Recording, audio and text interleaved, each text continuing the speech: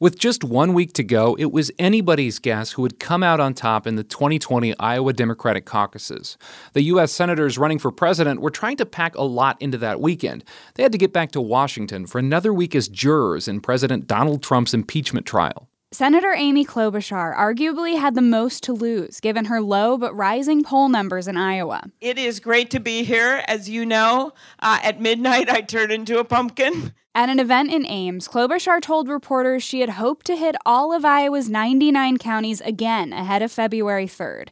That's not happening anymore. Senator Bernie Sanders told a crowd in Perry it was up to campaign volunteers to continue the momentum. A month ago, a couple of weeks ago, I would not have told you that I would be spending the last week of the campaign in Washington, D.C. And Senator Elizabeth Warren had picked up the endorsement of the Des Moines Register editorial board. I'm out here making the best case I can. I'm talking to people all across Iowa when I can be here, and I love this. This is how democracy should work. Polls still showed a fluid race in Iowa. Candidates like former Vice President Joe Biden, former South Bend Mayor Pete Buttigieg, and entrepreneur Andrew Yang had an advantage. They were among the Democrats who could spend that week leading up to the caucuses actually campaigning here in the final stretch. I'm Kate Payne. I'm Clay Masters. From the newsroom of Iowa Public Radio, this is Caucus Land. I literally lay awake at night analyzing the pros and cons of each, and it kind of shifts. Iowan Lisa Bannett was still trying to decide between Klobuchar, Warren, and Biden a week out. I'm really interested in who's going to perform well in the important electoral college states. Others were totally committed, like Kayana Top, who came to see Sanders in Perry and is caucusing for the Vermont senator. I've never caucused before. I've always been an independent voter, so this year I'm like, I want to caucus. I made sure on my voter registration I did it as a Democrat. Others, like Nancy Dayton, were gaming out their caucus night strategies. I'm going to go with Yang first, but I don't think he'll be viable, and then I'm going to go probably with Warren. But overwhelmingly, Iowa Democrats like Jerry Voss were consumed with the question of who can beat President Trump. I'm leaning towards Biden, to tell you the truth, because of electability. And I have some qualms about him, but that would be my primary issue. But there's more at stake here than just the Democratic nomination. There's always a big debate about whether Iowa should be first, and it depends on who the president winds up being. After a short break, we'll talk about where things stand just days before caucus night and what these results could mean moving forward.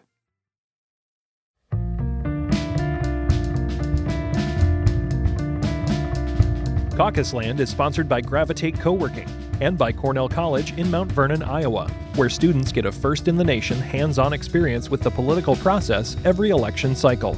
Explore interdisciplinary learning at cornellcollege.edu.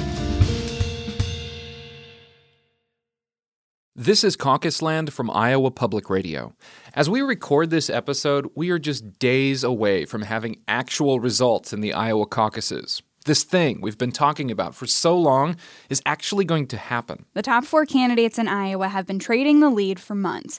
Joe Biden, Bernie Sanders, Elizabeth Warren, and Pete Buttigieg have remained on top. Amy Klobuchar and Andrew Yang have been fighting their way towards that top tier. Meanwhile, billionaires Tom Steyer and Michael Bloomberg have been spending some of their fortunes on running ads. Steyer has been making a go of Iowa. Bloomberg is pretty much skipping the state. To understand what could play out on February 3rd, we're going to take a look back at some big moments in this campaign and see what they told us about where we're heading. Democratic presidential candidates have been setting up shop and organizing in Iowa for the better part of the year.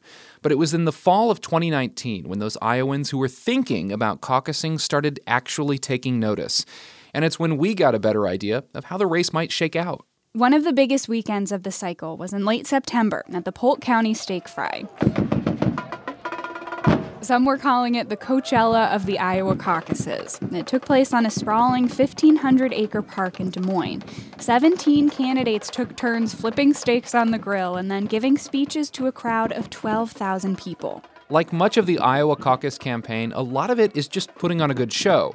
The campaigns all have pre-event rallies on the grounds where many march or dance in with their supporters. These events are about the spectacle, but they also give us a look at who's actually getting organized in the state.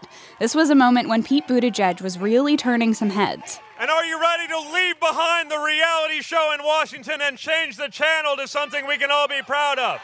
There were a lot of yellow Buttigieg shirts in the crowd that day, and he's just built up his organization since then. Then I'm asking you to join me in making history, because I believe that with hope in our hearts and fire in our bellies, we can change the trajectory of this nation and be proud of how we did it.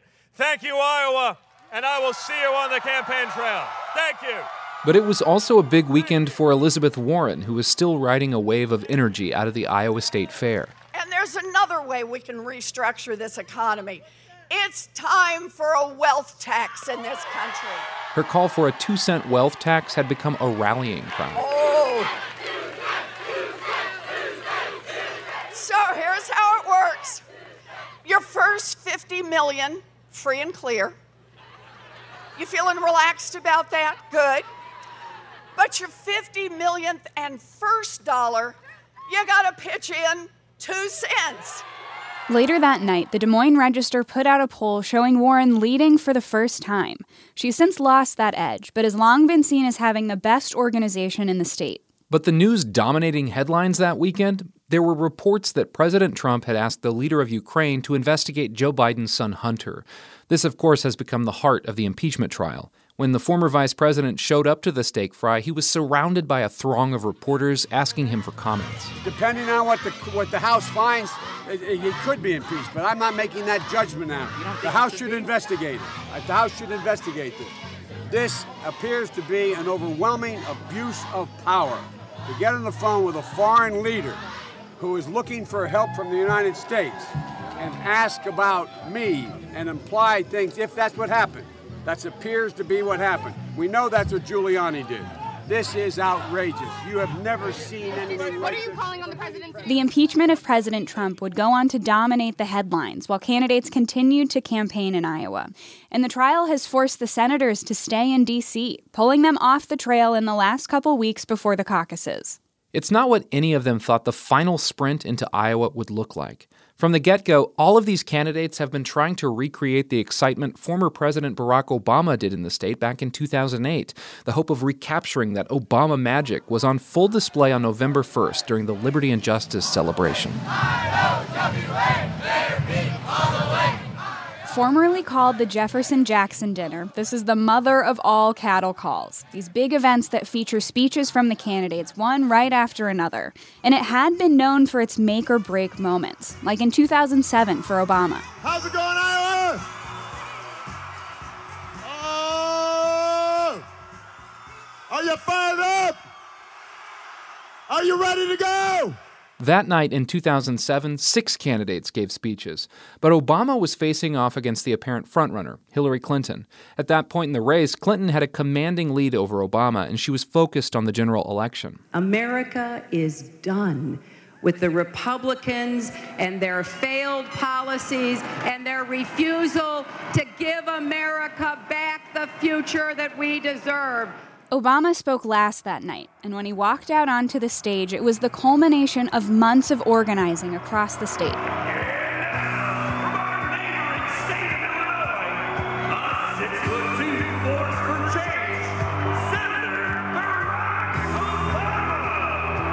That night, he gave a speech that is still seen as one of the defining moments of his career. I don't want to pit red America against blue America. I want to be the President of the United States of America. Obama went on to win the Iowa caucuses and the presidency. Iowa Democratic consultant Jeff Link was in the crowd that night. He says it was clear that Obama understood the political moment. That evening flipped the script on the rest of that caucus, and I think the Clinton campaign sort of stalled out from that moment forward, and Obama left the room with a ton of energy, and that momentum really carried through caucus night. And in 2020, none of the 13 candidates who spoke could recreate that Obama moment. Things have changed since 2008. But sure, supporters still spilled into the streets with every candidate holding their own pre-rally events. Pete Buttigieg had musician Ben Harper opening for him. Don't you let them lead you astray. And entrepreneur Andrew Yang booked Weezer. No, I don't. I'm just a no-class beat-down fool. Texas Congressman Beto O'Rourke dropped out just hours before the event. I'm so grateful that I got to run this campaign with you. So proud of everything that every one of you have done. Pete Buttigieg was becoming well organized and was the first to speak. We will fight when we must fight, but I will never allow us to get so wrapped up in the fighting that we start to think fighting is the point. The point is what lies on the other side of the fight. Elizabeth Warren had a huge presence, too. Anyone who comes on this stage and doesn't understand that we're already in a fight is not the person who is going to win that fight. Joe Biden made his message about the general election. And we must beat him. And I will beat him like a drum if I'm your nominee. And he knows it. He knows it. Entrepreneur Andrew Yang happened to speak right after the former vice president. Now, I want you all to ask yourselves for a moment, how is a man you'd never heard of 8 months ago speaking after Joe Biden and before Elizabeth Warren?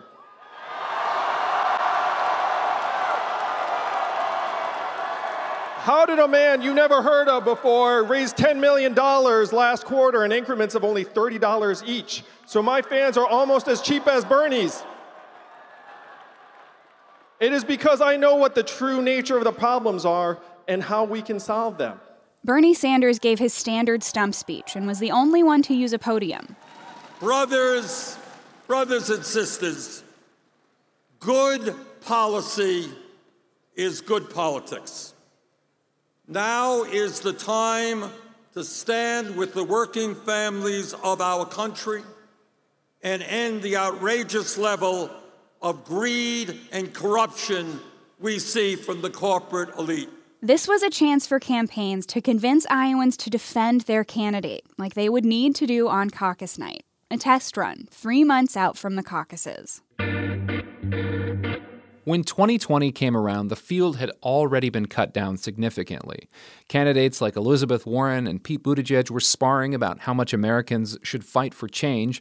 Bernie Sanders and Joe Biden were trading barbs at the top of the polls. Amy Klobuchar was knocking on the door of the top tier.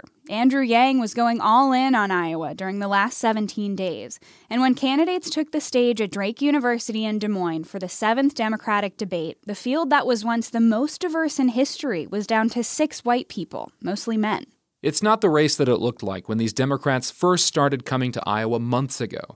Candidates that came in with a lot of buzz and high expectations were gone. And the impeachment trial of President Trump has dragged the senators in the race back to Washington. They're having to leave a lot of the final push to their supporters, volunteers, and surrogates, as Bernie Sanders pointed out in that last week. Today there was a poll that came out which had us leading by all of 1 point. 1 point. So this is going to be a very close election. My opponents are working very hard to try to win it. So I am here to ask for your support to help not just me, but us together. But Amy Klobuchar may have the most to lose. She needs a boost here in a way others don't. I had never envisioned when I started in the middle of that blizzard in the Mississippi River that I wouldn't be able to be here the last 2 weeks before the caucuses. That was not my plan. But things happen, and you have duties, and you have obligations. So I'm going to ask you to run for me. And now we're here. The Iowa caucuses are here. Candidates are making their closing arguments. But before people start showing up at their precinct caucuses, we want to ask how these strategies have paid off in this last year of campaigning, and how this cycle has stacked up to previous ones, which we'll do after a quick break. Caucus Land is sponsored by Cornell College and by Gravitate Co-working, providing flexible workspace for freelancers, remote workers, teams, or anyone sending emails from a couch or a coffee shop, including those in Iowa for the caucuses.